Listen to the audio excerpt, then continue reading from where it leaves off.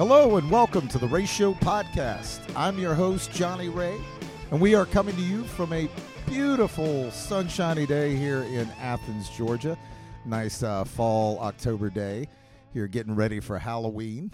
I hope everybody's doing well out there. We've got a great show for you tonight. We've got very special guest, Mr. Drew Beskin of Drew Beskin The Sunshine. Drew's going to be on talking about his excellent new album, Somewhere Sideways, Same As You. I would recommend everybody go out and get a hold of that on Bandcamp or wherever you get your music. And Drew's super cool, and we've got a chat coming up with him in just a few. We'll also be talking about his performance that's going to be the end of this month, October 28th at Cine. So make sure to come out and see Mr. Beskin and The Sunshine. You'll be glad you did. But I want to thank everybody for all the killer feedback from the King Diamond episode. It was a dream come true to be able to talk to the King about Merciful Fate, and we'll have him back on when he gets going on the King Diamond, more into the King Diamond vein on his solo stuff, and just such a pleasure to chat with that guy. I also want to tell everyone that we will have the next live date, the November live date, coming up this week. Will be announced that dates and how to attend, where to get your tickets. So as always, ratiopodcast.com. And as far as the tickets, that would be athenscine.com. So make sure you check those two sites out, and that will get you to the live show and all the madness that entails at that. So, yeah, coming up now on the show, though, we have Mr. Drew. All righty, we've got Drew Beskin of Drew Beskin and The Sunshine on the Ratio Podcast today. He's got an awesome new record called Somewhere Sideways, Same As You. Hello, Drew. How are you doing today? I'm doing great. Beautiful day in Athens, and pleasure to be talking to you. Thank you for having me on the show. Oh, man, it's our pleasure having you on, and it is a beautiful day in Athens. I can attest to that as well. But let's get into this record. I am straight up floored by the melodies on this. Somewhere Sideways, Same As You. I mean, tell me how this record, hot off the heels of Problematic for the People, came together. Well, so, I would hate to call it a pandemic record, but it definitely would not have happened if there wasn't a long period of lockdown going in. So I wrote the songs for Problematic for the People and recorded that record. I guess we were supposed to record it, probably in spring of 2020.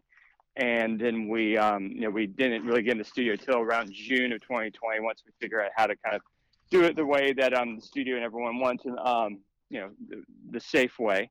And then we made the record, and then it was all tracked, and we're just kind of in mixing phases. And it was probably around November or around October, November of 2020, where, I was just kind of in the mode of post-album, just starting to think about artwork and videos and mixing and mastering for Problematic for the People. So, and at that time, I really had this set mindset that Problematic for the People would be my last official full record.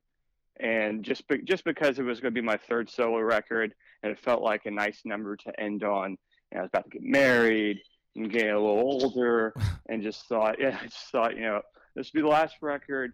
And, if I was doing anything past that, maybe just be a single or something, or just a few songs every once in a while. But I definitely thought this was going to be my last, full effort release, do it up with the artwork and vinyl and videos and everything. And I had written Problematic for the People with the intention, with that intention, trying with each song to say I kind of want to purposely have a record that's kind of that touches on everything that I like to do, whether it's a rock thing or a ballad thing or a folky thing or something with strings or something that sounds a little more, maybe too musical than most people might like. Just necessarily the indie rock way to go, but so I had every intention of this being my last record. I was happy with Problematic with People, and especially with where it was going. So around that time, my friend Tommy Troutwine and Elijah Johnston. And I used to work at the Georgia Theater, and Elijah worked there as well. And I met Tommy through like his bands and him as an engineer. And we all just kind of we became fast friends and kind of help each other with each other's music, and in terms of just like listening and giving notes, and like very, I'm a big fan of Elijah's songwriting and big fan of Tommy's songwriting and everything those guys do. And I think around November of 2020, where I still had problematic for people on the brain, like there was a lot of work still left to do to complete that record, but I just kind of wrote just one song, and I just texted Tommy, and Elijah's like, should we just like pick a day and just like, let's just go to Tommy's studio, let's just like do this song I just wrote, and let's just do it, and no pressure or anything. And they're like, great. I sent them the song like the day before, and I said, let's go for this type of feel. I think I was trying to go for a little Temptations Motown feel, but like a ballad. And we went in, and Elijah and Tommy like, well, Elijah's brother's coming, Gideon, who plays drums for Elijah, and at the time was 17 years old. And for reference, I'm 35 now, so I'm a good twice his age. Not that matters in music, right. but Gideon comes in, and he's amazing, and Elijah's amazing, and Tommy's amazing. We knocked out this one song, and it's a song called "Not If But When," which is the first track on the new record, on the record that we ended up doing. But we just did this one song. This is a one-off thing. We spent the entire day doing it. Which is for me, that was the first time. And I've been making records for a long time. I've always like going to the studio, always like kind of wrote the songs in advance and planned out studio time. So when we got in there, it's like, okay, these first 2 days, let's take care of drums and take care of bass, and then the last few days we can take care of all the other stuff. And it's very purposeful and like more like a checklist thing, which is great for being efficient. And I realized after doing this Not If But When song in one day, realizing how much fun I was missing by just going in and like giving one song the time to like breathe and like express itself in the recording studio. And we left doing that, and like went home and listened to the mix, and it was like, wow, what a great day. And it was just such a great experience. And then I happened to write another song quickly after that, and I just kind of texted the guys like, hey, you want to do it again? And we went in there and we recorded a song called Spoilers, and it turned out to be like way more rocking than I had written it, which was awesome. I love happy surprises in the studio. And again, we spent the entire day on Spoilers, and we left just kind of loving it. And then I think a few weeks later, I wrote a song called All Along Your Way, and we did the same thing again. And after that third day, we're like, okay, well, this is a pretty fun way to make a record. So we're making a record now. And after that third song, I think by the fourth or fifth song, we realized, okay, we're kind of telling a story, and this should be the way the track list is on the record too. So that's kind of how the idea and the project came along. And I think like halfway through the sessions, by like song 4 or 5, Tommy said something about sounding like being outside and sunshine or something, and that we just kind of stuck with that. But it was we just took it one song at a time, and it was an accident. We didn't really plan on making a record, but the record, if you put it on right now and went from track 1 to 11, that's first day is the first song, 11th song is the 11th day, last song we did for the record. So you can definitely kind of hear the progression of us getting comfortable with each other and trying, like, experimenting and doing some weird stuff as the record kind of progresses. And it's kind of told, I mean, the way especially the melodies, maybe more so than the lyrics, but the lyrics too, kind of repeat throughout the album. But it's definitely plays out like a story, right? Essentially. Well, I love all of that. How now it makes so much more sense that that's a chronological journey. I mean, First of all, where did you record this? Because I apology for the spot-on reference, but it's as grand as a Beatles album. I mean, it really is. Well, yeah, we were talking about Beatles the whole time, and that's the thing about the Beatles, of course. Like, Gideon at the time was 17. I was probably at the time like 33, and Elijah and Tommy are somewhere in the middle in like their early 20s. But we all speak the language of the Beatles, and we're all music nerds, and we all like to reference stuff. And of course, there's stuff that I listen to that they might not have listened to, and vice versa. And like, when we're making records, I don't know if everyone loves doing this, but when I'm in the studio and we're like going somewhere and I hear something, like I love to make a reference to like another song. I of course always want it to end up being its own thing, but if something reminds me of something, then I love to harp on that. But yeah, we were definitely talked a lot about the Beatles, and a lot of.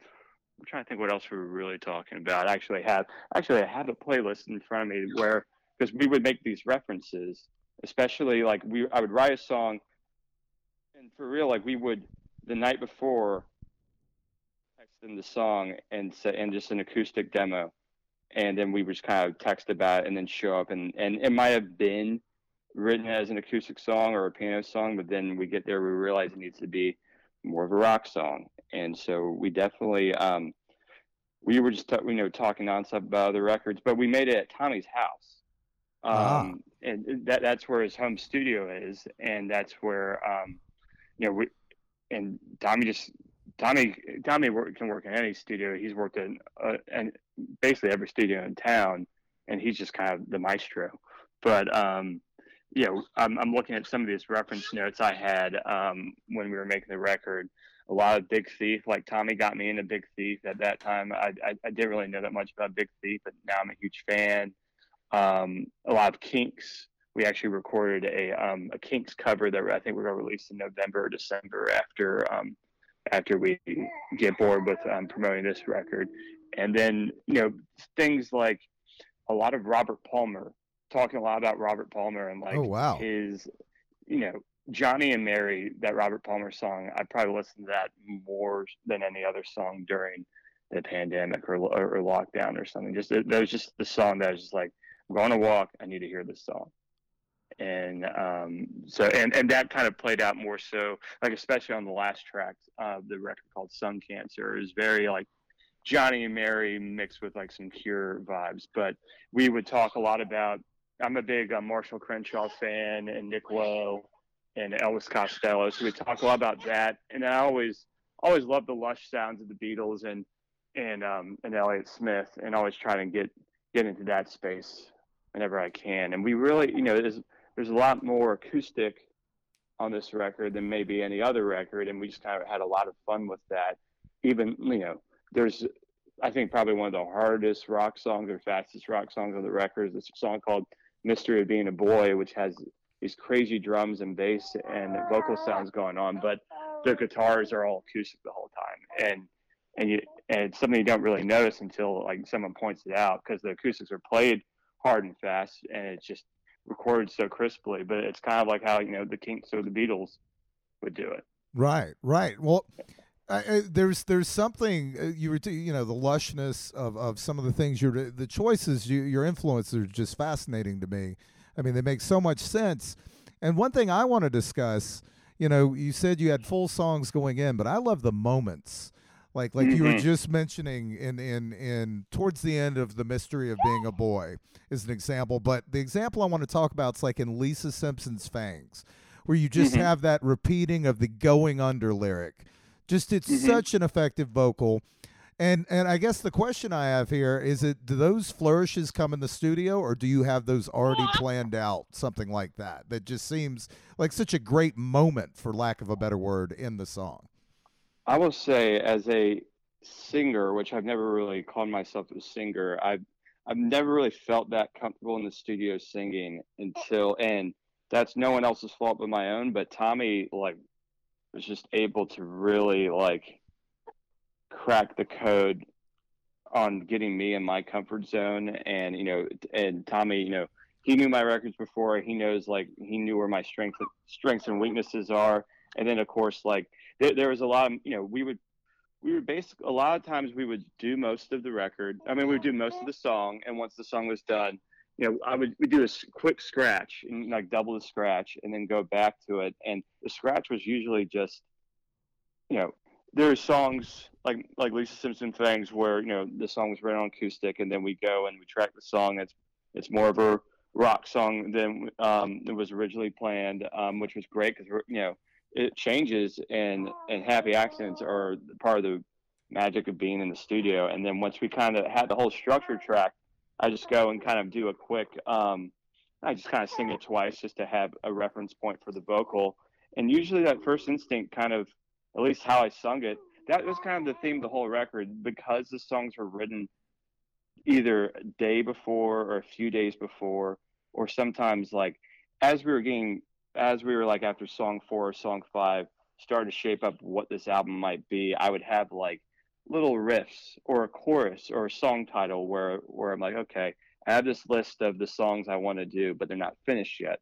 And I would even play games with the band and just like kind of text them saying, hey, do y'all want me to finish a song called Furrowed Brow today, or a song called Mystery of Being a Boy? And then they pick Furrowed Brow. I was like, okay, so I will go finish this song today. Whatever 25% of that song was done, I just finished it in that moment and texted it to them. So it was kind of the opposite of Problematic for the People, where the songs were written and then I went and demoed the songs by myself and then brought to the band. Whereas these songs were just written, everyone is, Tommy, Elijah, and Gideon are hungry for the songs, and they have their immediate reaction to it. And I'm very open to it because all three of them are so passionate and I trust their opinion. But also, I don't have months of having the songs being finished in my head. I wasn't married. I wasn't married to anything. Well, that's good. That sounds like a real democratic process, and that really captures the live feel that the songs have. Is this your child's first recording? She's in the interview. I think so. I'm trying. I mean, she's definitely been on a few demos because a lot of her going to sleep at night. I just have to get the acoustic guitar and play it for her, and sometimes songs might pop out. But but those are all new songs that we might be doing some other time. But she's learning how to talk, so as soon as I can get her singing, we'll get her on a track. Oh, right on. Well, how's fatherhood changed? Has it changed your approach to your artistry in any way?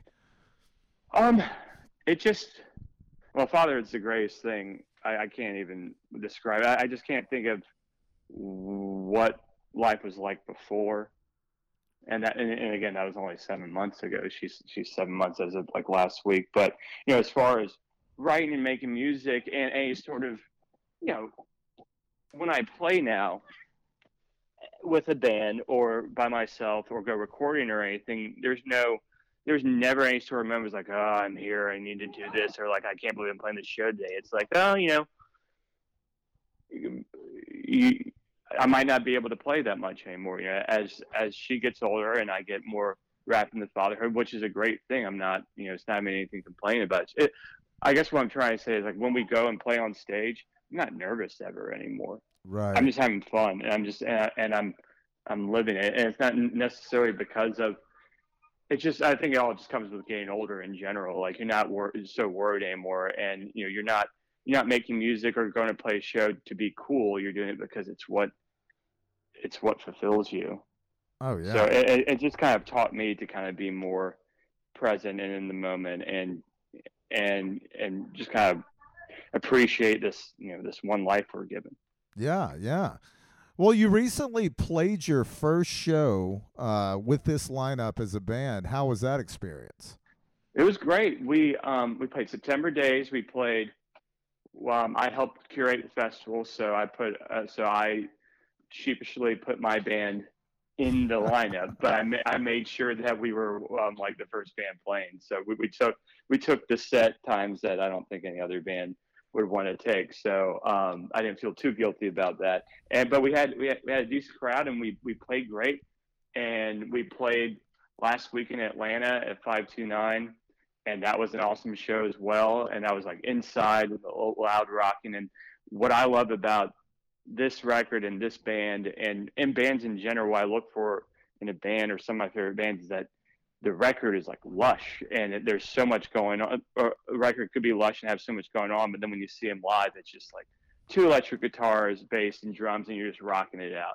Oh yeah. And I love both sides of that. Oh yeah. Well, I mean, you say this is a pandemic record, but these songs are so joyous, and I can see people getting that in these songs and just having a great night out. You've Oh got yeah. you've got a show planned for October 28th at Cine here in Athens. What are your plans after that for live shows? You gonna do for the rest of the year and promoting this record? So we're doing the October 28th show at Cine, and then we were playing at American Spirit Whiskey in Atlanta with this band called Quiet Hound on November 4th. And then we have a show in Atlanta on January 14th where the Sunshine Band will be playing, and then I have a Oasis cover band called Broasis, Nice, and nice. we'll be doing that at Smithsonian Bar, and we're actually doing the Oasis tribute thing next Saturday at the 40 Watt after the Auburn Georgia game. Oh, cool, man. So yeah, and I think I don't know. Well, I know why I did it, but it was about like 8 or 10 years ago.